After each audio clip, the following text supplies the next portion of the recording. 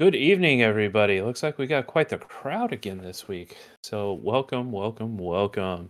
Hopefully you're enjoying the before show banter about random stuff that's going on. Oh, We he's got Dave building or working tonight, so we'll see how building or long that breaking. lasts. Yes.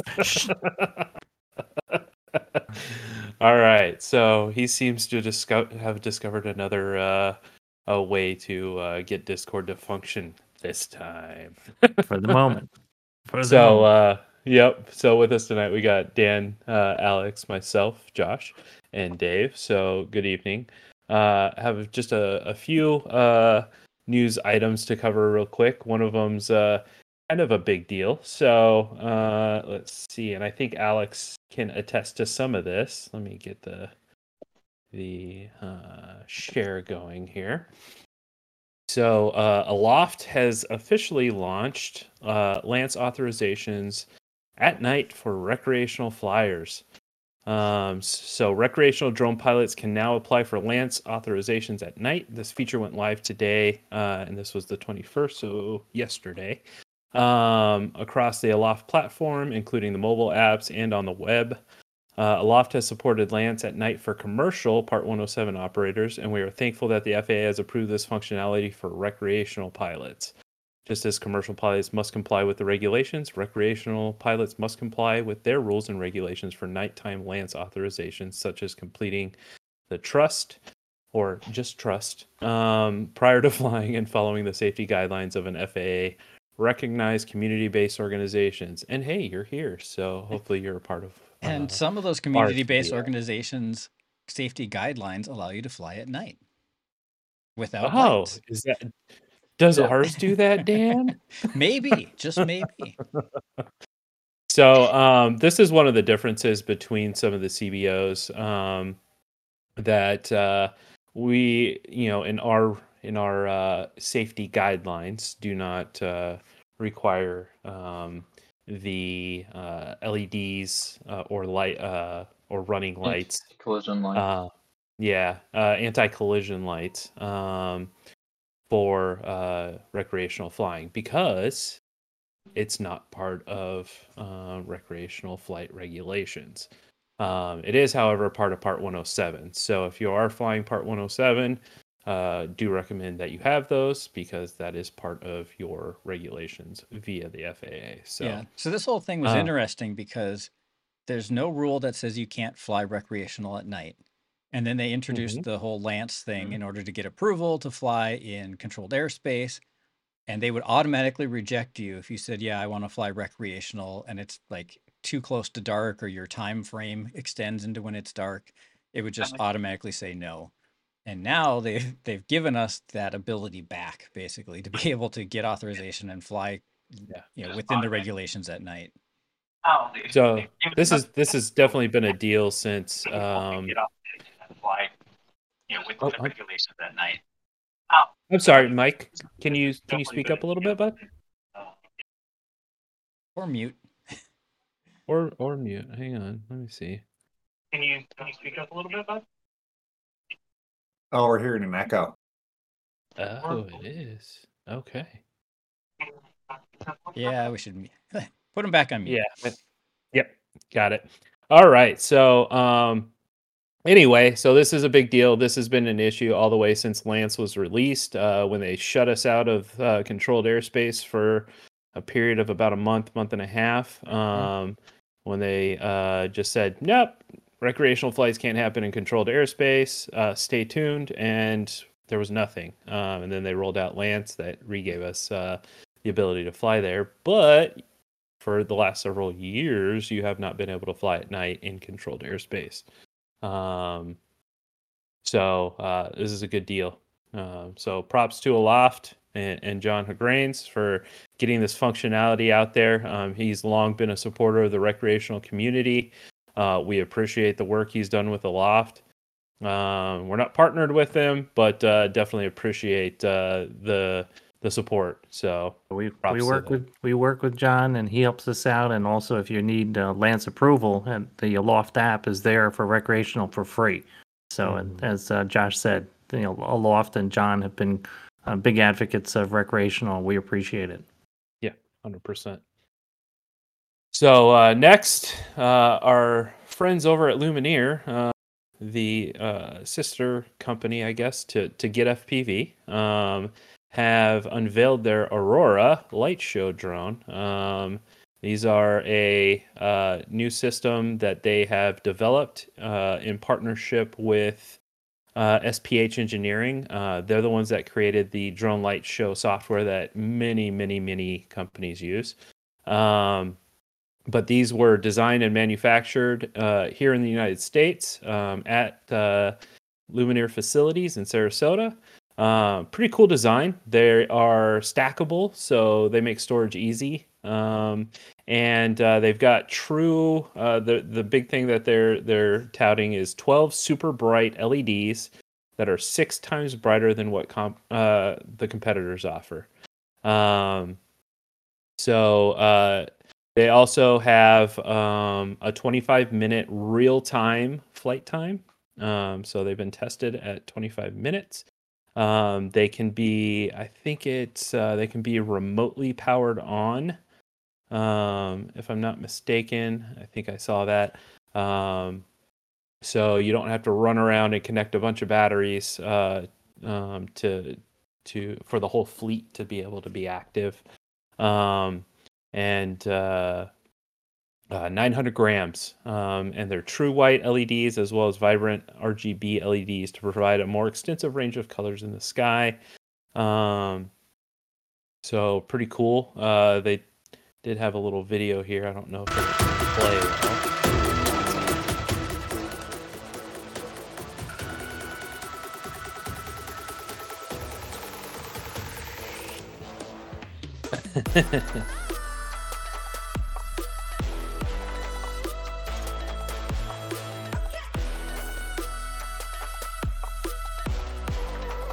I'm pretty sure Lumineer won't mind.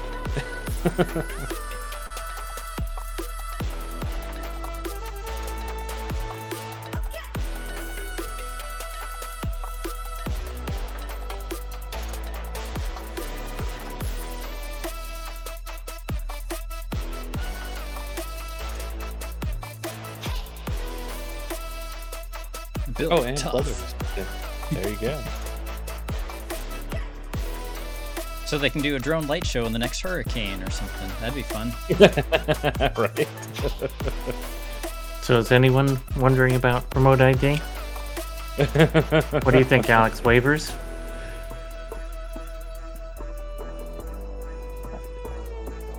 I just think that they're ignoring it.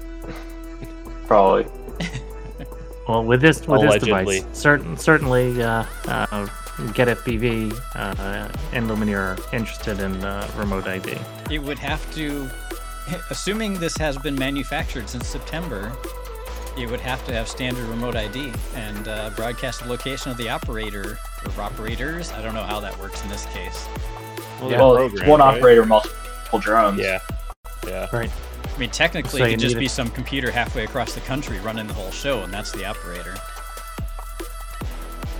Yeah, across the country, that of course, that'd be one BB loss waiver, but then the one on Mini, that's another waiver. So, I love it. I love the technology. I love the Lumineer guys. It's great that they're doing this in the US, and it's a good team, good group of technology guys, and good set of products.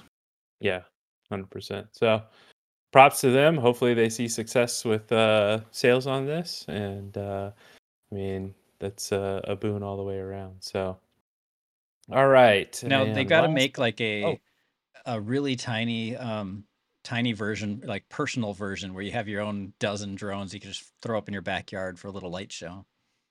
That'd be That's an cool. interesting point. If you could do sub 250, Mhm. doesn't have to be registered. Alex, Very there's interesting. There's That- your that'd work. thesis, right? Do a tiny whoop drone light show. There you I go. know, I'd just use a Tello at that point Yeah. because that's already been Yeah. done. Well, don't do something that's been done. Tiny whoops, bro. Tiny. But that's easier to do something that's been done. All right, so let's see. Combine your drones like Voltron midair to make one full 5-inch. That's awesome. Isn't that what the one linchpin design thing was for? That's funny. What's the linchpin? I haven't heard of Oh, linchpin. that was The Terrence Howard one. Oh, yeah. That's funny. Where's my swarm of Agris drones? There you go. That'd be Expensive. expensive and loud and scary. I don't care about the noise. Those things are big. I just put some toroidal propellers on them. All right, so last but not least, we've got the Increasing Competitive for American Drones Act of 2023. So Senators Mark Warner from Virginia and John Thune introduced the Increasing Competitiveness for American Drones Act of 2023, a comprehensive legislation to streamline the approvals process for beyond visual line of sight drone flights and clear the way for drones to be used for commercial transport of goods across the country, making sure that the U.S. remains competitive globally in a growing industry increasingly dominated by competitors like China. Currently, each aircraft and each BVLOS operation that takes flight requires unmanned UAS operators to seek waivers from the FAA, but the FAA has not laid out any consistent set of criteria for granting the waivers, making the process of approving drone flights slow and unpredictable. Amen. 100%. The bipartisan Increasing Competitive for American Drones Act will require the FAA to issue a new rule allowing BVLOS operations under certain circumstances. Drones have the ability to transform so much of the way we do business. Beyond package delivery, drones can change the way we grow crops, manage disasters, maintain our infrastructure, and administer medicine. If we want the drones of tomorrow to be manufactured in the US and not China, we have to start working today to integrate them into our airspace. Revamping the process for approving commercial drone flight will catapult the United States into the 21st century, allowing us to finally start competing at a global level as technology advancements make drone usage ever more common. This is a common theme that's happening right now, especially since the BVLOS Advanced Rulemaking Committee met and gave their suggestions, of which we were a part of. Dave and Dan were. But I've seen not only from here, but the Commercial Drone Alliance has released a statement as well, trying to accelerate a couple of things in terms of granting beyond visual line of sight waivers, accelerate the process for gaining approvals, and generally just really putting the FAA to task on accelerating the ability for drones to operate in the U.S. national airspace. Right now, we are lagging in the United States comparatively to other countries. And when we've got blacklisting certain manufacturers from overseas and limiting what can be used here at home, we've got to accelerate the capabilities to not only conduct operations but enhance R&D and that kind of thing. And this is something we've advocated for, not on the commercial side, but more so with the FAA in terms of fast tracking the approval process for certain things, including FRIAs and whatnot. So there's definitely a bureaucracy bottleneck when it comes to things like this, and a lot of people are putting them to task for that. So, Dave, thoughts on this? If I could help amplify that, I was going to mention the Commercial Drone Alliance, and this is an extremely well-funded organization. We regularly don't like or agree with what they say. Frequently, we do. This is they are intelligent and they have access, and they are well-funded with lobbyists on the Hill. And their managing director presented to the Senate on the 2023 Reauthorization Act. And normally, as we've come to learn, anytime someone like this gets to present, they are normally obsequious. And so thank you for being here. The FAA's been wonderful. Everything's great. We're so grateful for this. We're grateful for that. Well, they pulled no punches in this in their presentation to the Senate. It was effectively numerous agencies have come out saying that the FAA is not moving quickly enough. The Commercial Drone Alliance was a member, and Lisa, the woman speaking, the managing director, was a chair of one of the subgroups. That's it. Lisa Ellman, brilliant woman, has been in politics and knows her stuff. And a capable mover and shaker for commercial drones. So wherever we can leverage what CDA is doing, we will. And we've been in touch with Lisa on other topics. And they, like I say, we don't always agree, but they are a force to be reckoned with.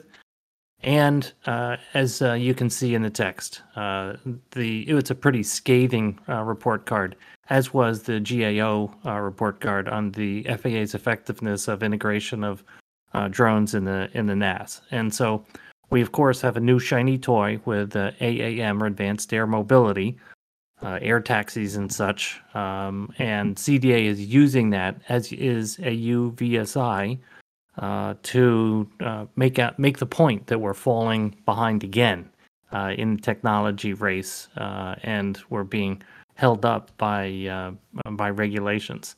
The legislation that Josh showed is it's equally scathing in that the legislation requires for an NPRM to be published within 6 months.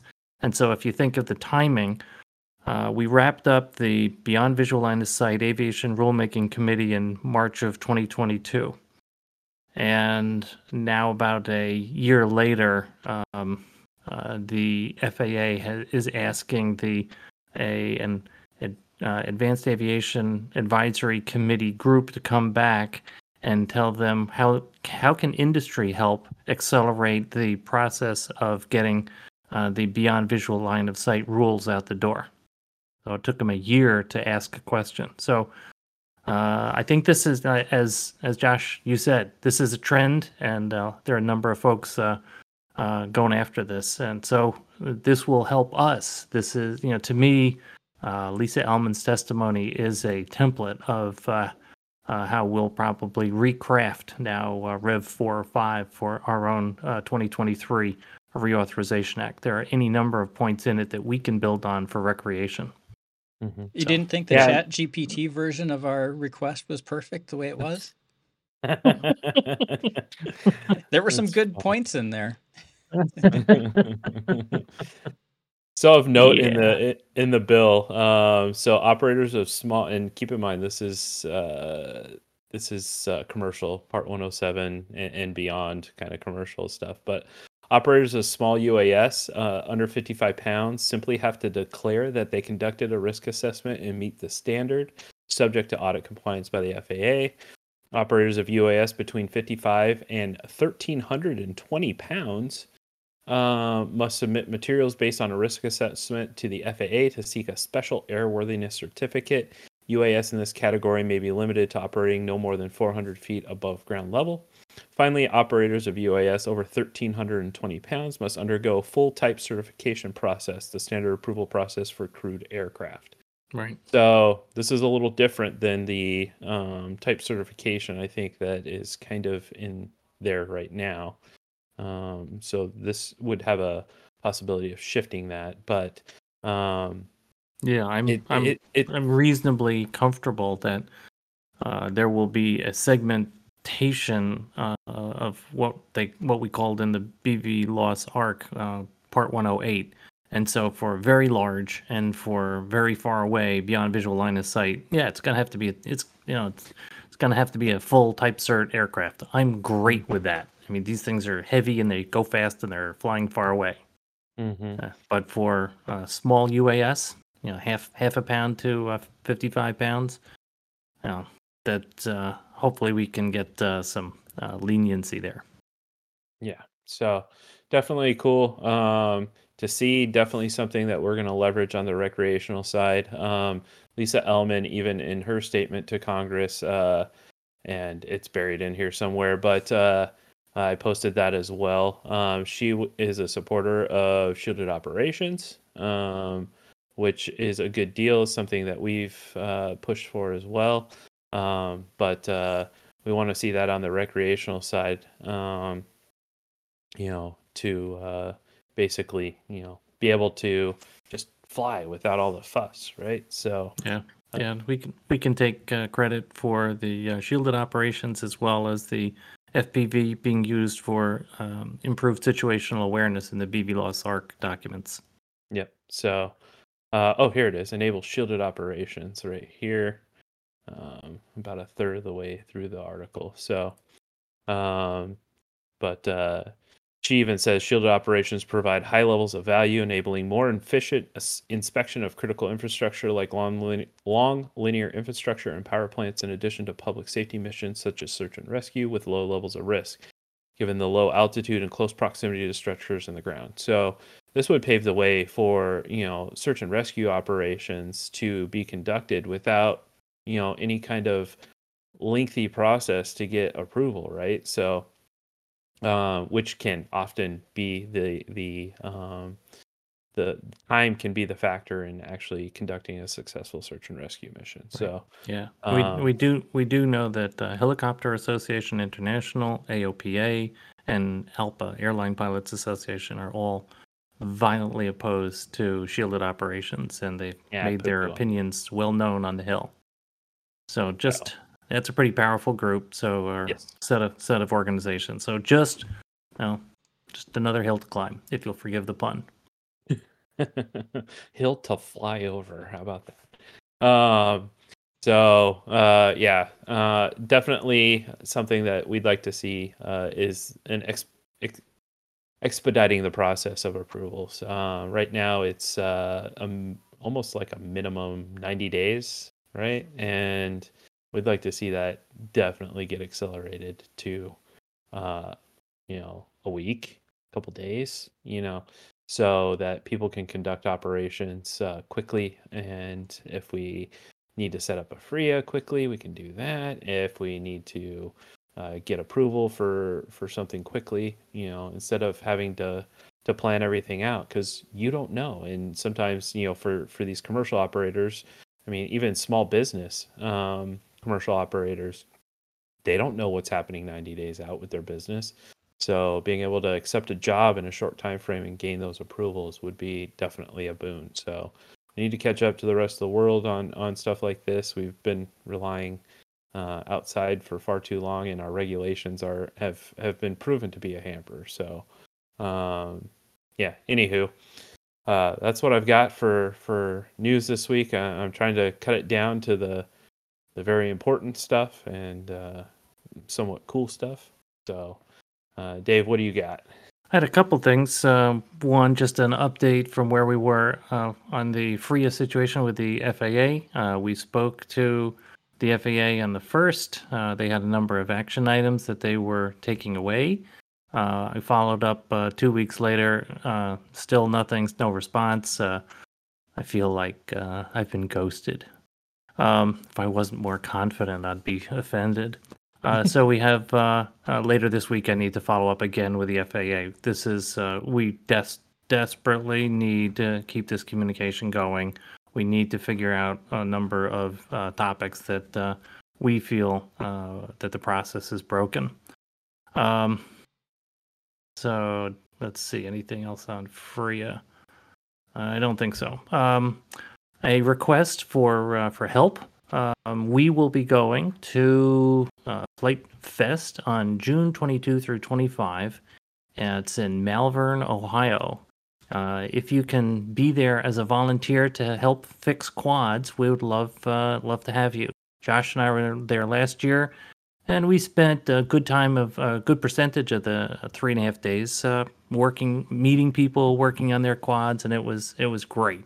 And so if you can volunteer, this is, we're not asking that you spend the entire time huddled over a hot soldering iron, but if you can spend some time, if you can get there, there's signups on the Flight Fest websites, and it's June 22 through 25, and that gets you access in if you're a volunteer, and it's a great time and a great event. So I'd ask, we could definitely use some help fixing quads and such. Lots of beta flight knowledge. And we were very well received by the entire community there, which is 95% fixed wing. They thought it was great, and we didn't get in anyone's way, and we had a great time. FCC NPRM, so the Federal Communications Commission notice for public rulemaking on allocation of spectrum. We're finalizing our comments. I don't think this rises to the level of being panicked. There are a number of things that we do not like about it. We will share those out. It's a March 9 deadline for comments. We'll work to get our comments out in time for people who want to make additional comments and take a look at what we have. The FAA Reauthorization Act, we are continuing to work on that.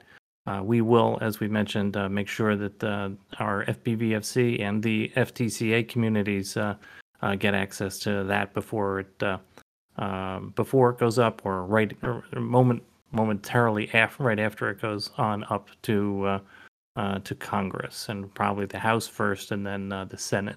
Probably what we'll do. And Tasking Group 14 and 15.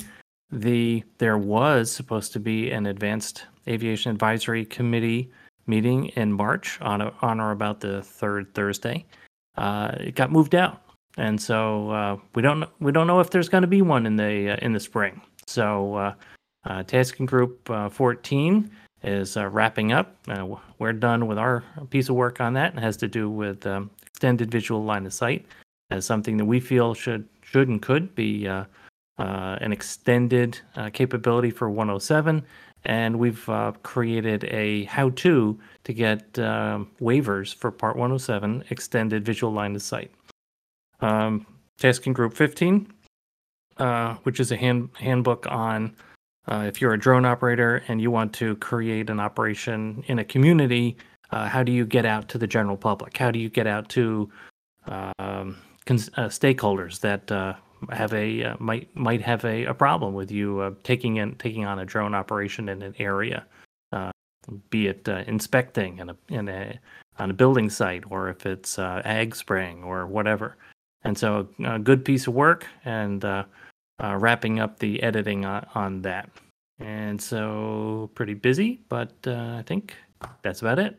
So if you can volunteer, 22 through 25 June in lovely Malvern, Ohio. It's near Akron. Mm-hmm.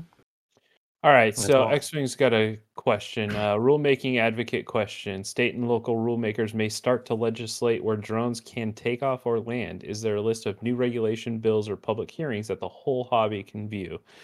This way we know how to help influence regulation. So to answer that question, X-Wing, no, there's not. What I would recommend is stay plugged into what's happening in your local area. There's I know New Jersey right now, along the Jersey shore, is regulating where people can take off and land during certain times of the year, mostly with the busy season down on the shore. I saw that while I was researching news this week. So if it's something that you would like to advocate against, then definitely get involved in your local area. The problem is that there's so many different states, cities, counties, small municipalities that want to make rules like that, and a lot of times they don't jive with what the FAA says. And so while they can essentially regulate where you can take off and land, sometimes it doesn't work. So it's something that you can work on locally, would have the best influence, really. I know that Ryan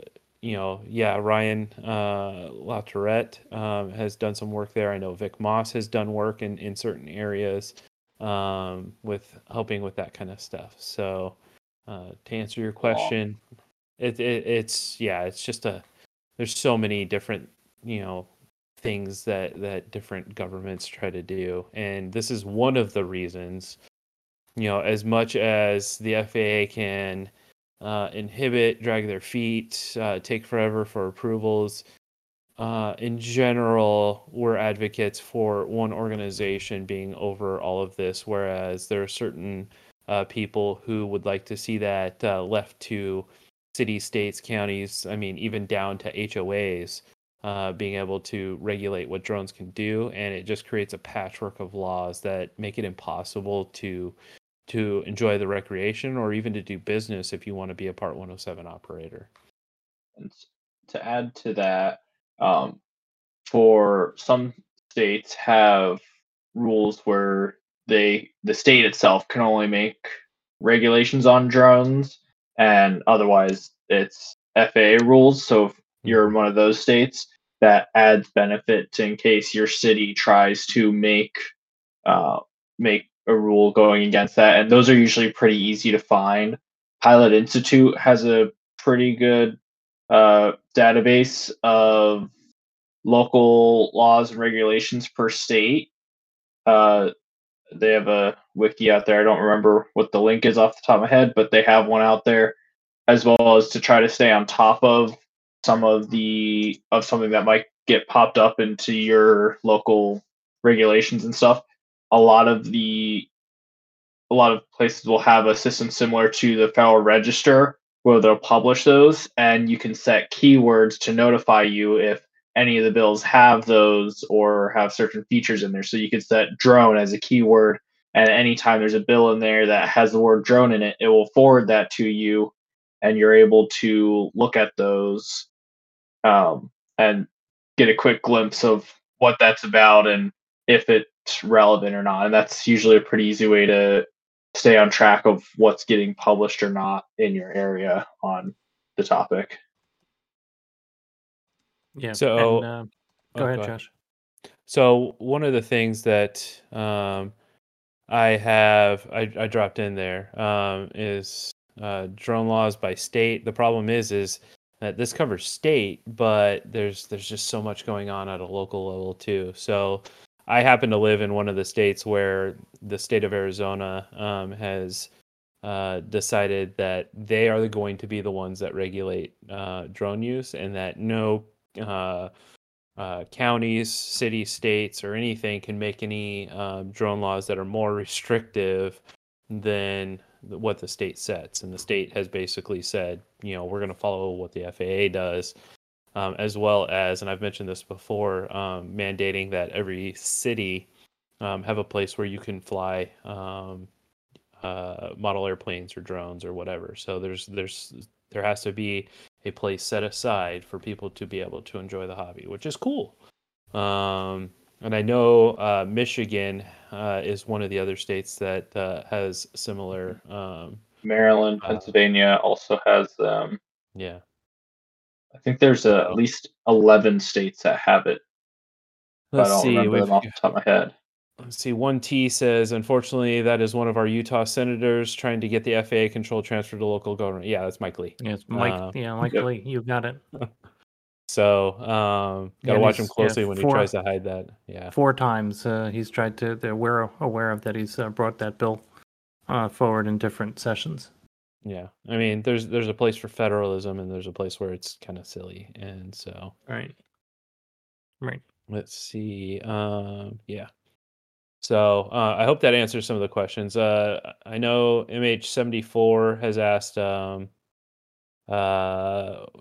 we're currently working on. I think Dave went through a number of those. I don't know that he's in here, but I did want to answer that. So the big things we're working on right now are FRIAs, the FAA Reauthorization Act of 2023, which is required to be back in play, or is required to be in place by September. And the NPRM. Yep. The FCC. NPRM. Yeah, the FCC NPRM, which is not as horrible as we thought it was, but definitely some stuff that needs to be addressed. And then the work that we do on activities in like drone safety team, like I led an ad hoc committee on, let's see if I can do it in UAS. ASRS. Someone help me with spelling that one out.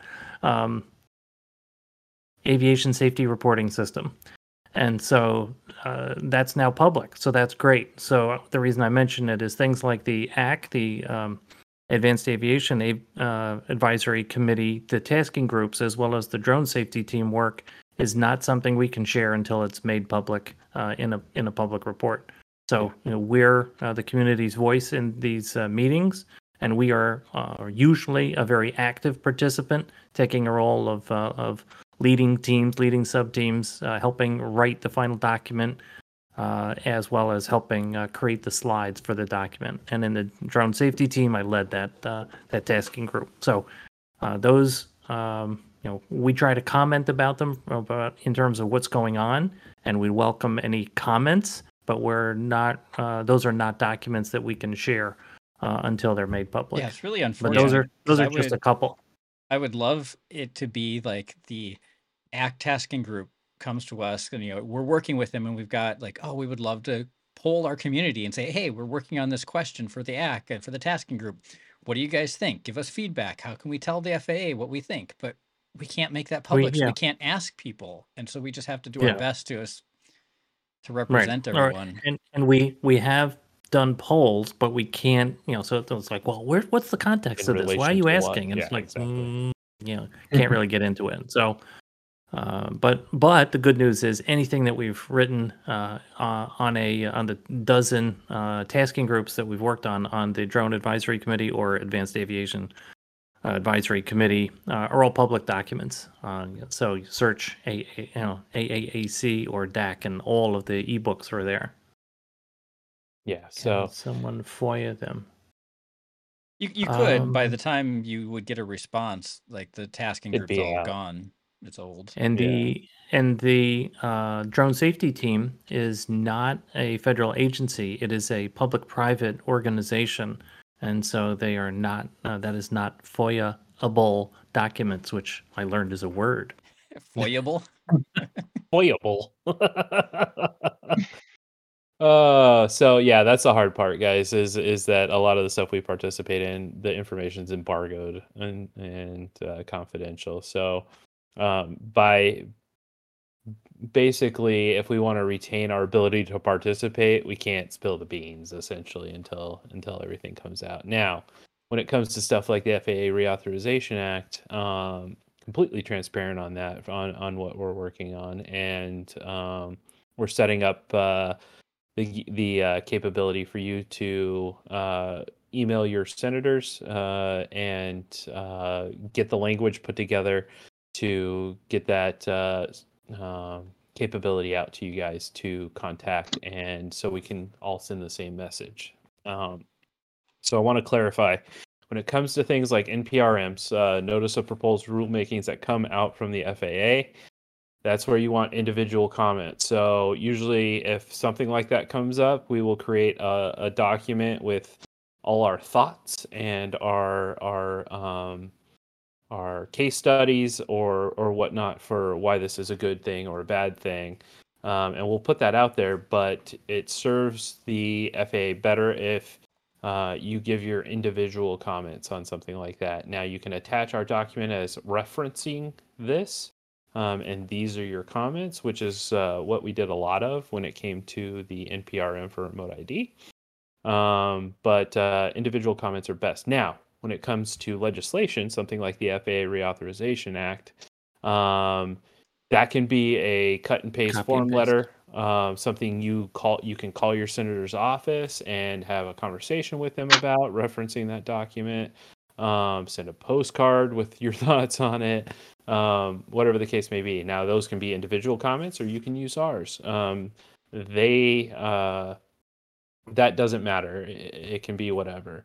So we will get our thoughts down on paper. We'll send that out to everybody, and we'll give you kind of some guidelines on how to go about sending that information out. So yeah, critical difference. Great point to bring out. One of the questions up here was who's in the drone safety team. Thanks to Dan, as Alex correctly said, a bunch of non-drone organizations. Dan put up the website, and of course, I tongue in cheek say the first rule of drone safety team is you can't talk about drone safety team. Every document that's created in the drone safety team is marked proprietary and confidential to the drone safety team. I have complained about this. I will continue to complain about this. Coming from a very large bureaucratic organization, it is a waste of time and money to overclassify documents, and that's what the drone safety team is doing. I was, in fact, delighted that they made the UAS ASRS report immediately public. This is very unusual for the drone safety team, and it's great to have that level of transparency. So that's why we can share it, and we can post a link to it. So there are about 80 companies, and it is absolutely a who's who in crewed or manned aviation corporations, airframe, software, AMP, you name it, they're there. Associations. There are DJI is not on the one of the members anymore. There are a number of drone companies as well as software firms interested in things like unmanned traffic management, Airbus, formerly AT&T. Mostly very large corporations, and the FAA looks to the drone safety team to go work on difficult problems. The co-chairs, the co-chair on the FAA side is Abby Smith, the deputy administrator to the UAS integration office. So she works directly for Jeffrey Vincent, who just replaced Jay Merkel. Yeah. More than anyone ever wanted to know about the drone safety team, but knowing the ins and outs of a bureaucracy is key to getting stuff done. Yeah. It's I mean, one of the great points of having participated on the ACK and the Drone Advisory Committee, what it was before it was called the ACK and whatnot, is we've made a lot of friends, and friends in high places, and people who support recreational as well as commercial. It's I want to kind of go on record is when we first started this a long time, oh, hold on, let me get back to it. Or the date of incorporation? No, I was gonna talk about the Commercial Drone Alliance. They were the big bad enemy, right? And I think they've kind of turned a corner. I think while they are mostly about commercial drone use, obviously, it's we also got a chance to talk to them, and we pushed the STEM angle, and we said, look, there are 1.7 million recreational operators, and this is going to be the future workforce for you. And as I said, these are smart folks, and they got it in a heartbeat. So they supported us in a couple of key areas, and we're very grateful. Yeah. Grandpa FPV asked about drone safety team. He assumes that a number of all the major defense contractors, yes, if they have anything to do with aviation and they're in defense, yes, they're on the drone safety team. Yeah. So, but definitely appreciative of the support we get from just about everywhere, and it's been a great thing. So, we've got some key points that we're making for the FAA Reauthorization Act, hopefully it turns out well for us. We do know kind of what they're up against, or what they're for, what they're against, and we're kind of trying to figure out a in between for us. So yeah. Alex, you got anything for us tonight, sir? So the next week you'll be seeing, if not today, I think there's some stuff released, and you'll see more of it throughout the next week or so. But the global qualifier for this year's multi-GP season, the track selection contest is going to be opening up soon. We have several different track designers who are selected to create a track to compete in this, and we'll have about a 2 week window where pilot can test the tracks on Velocidrone. I guess they could try to set it up in real life too, and the end of those 2 weeks, vote on which track you'd like as the global qualifier for this season.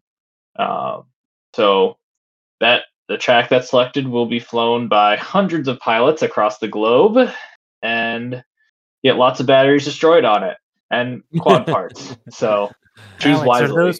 are those the tracks that are selected? Are they specific to 5-inch in a particular class or spec? Open class. Open So class. Okay. maximum of 6-inch, 1280 grams, or I think is the number, and then no cell limit. You can run whatever cell count you want, as long as your stuff doesn't explode.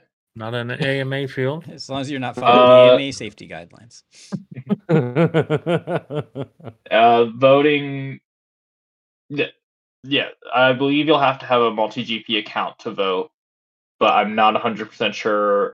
It won't be difficult to vote, other than I think the only thing you'll need is the multi-GP account. Yeah. But basically similar process to last year of how the voting was done.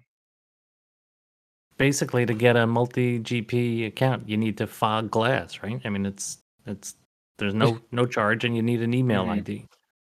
That's funny. Cool. So on the racing standpoint, if you're anywhere near Dayton, Ohio, there is they're calling it a micro drone. I'm assuming it's going to be a tiny whoop drone race through the National Museum of the United States. Oh, yes, that's tiny whoop. Yeah, the Air Force race is a pretty big whoop race coming up. Yep, so that'll be this Friday and Saturday, I believe. 9 a.m. to 5 p.m.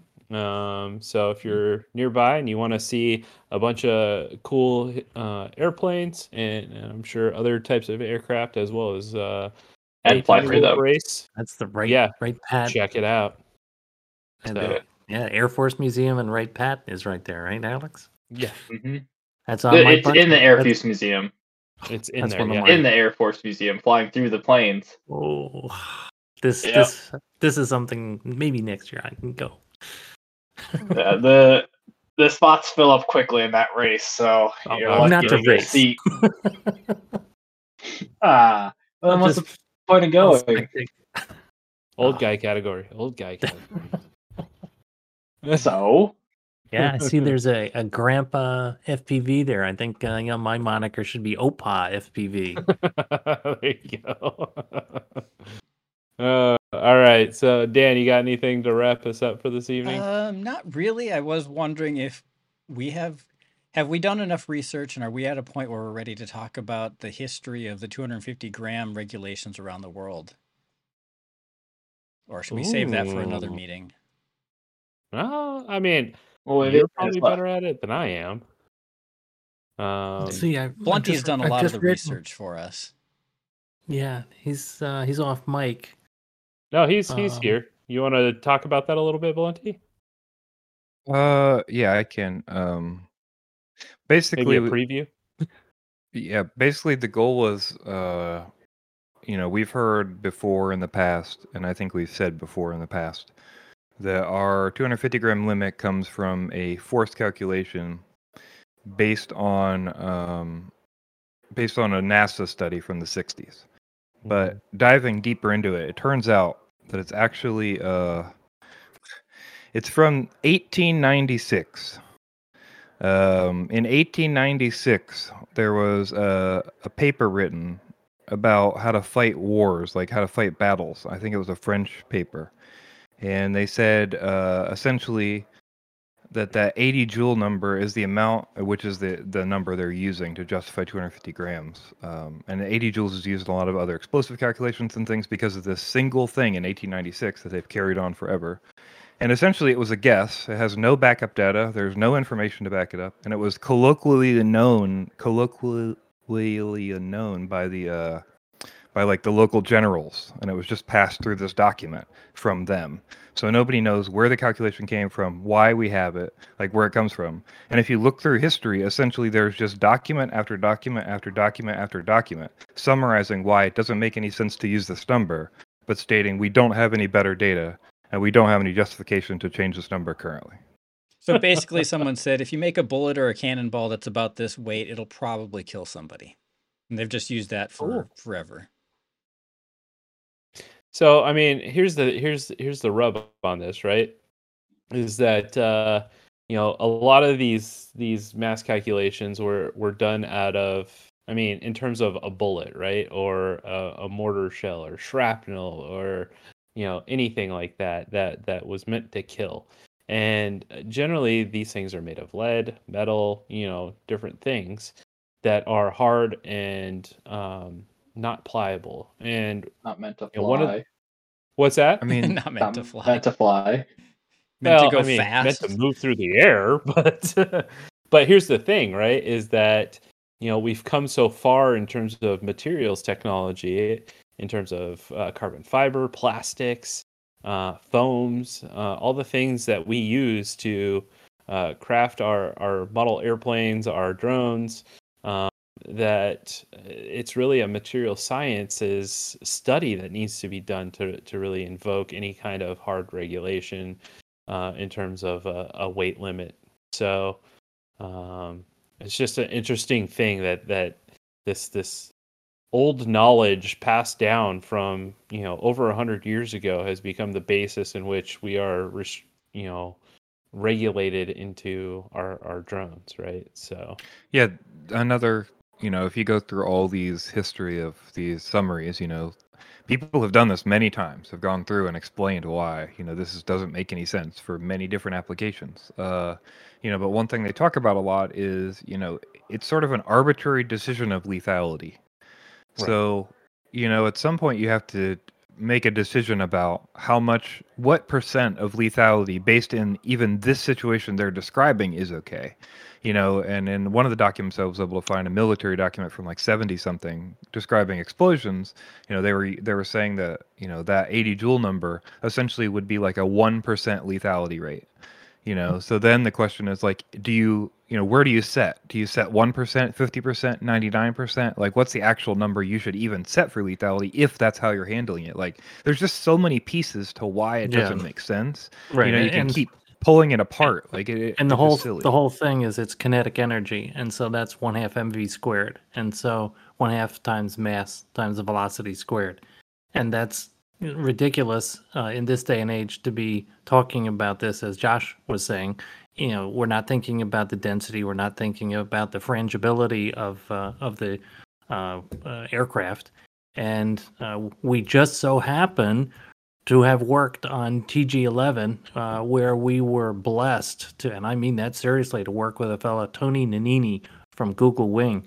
Very, very bright guy. And so there's a great paper on target level of safety on this. So this is what we're recommending that the FAA use instead of a lethality metric for drones. And let's see, that was only 2 years ago. And so they're fixing to get us an answer. Not yet. XJet, Bruce, thank you so much for the link. I did not see this video.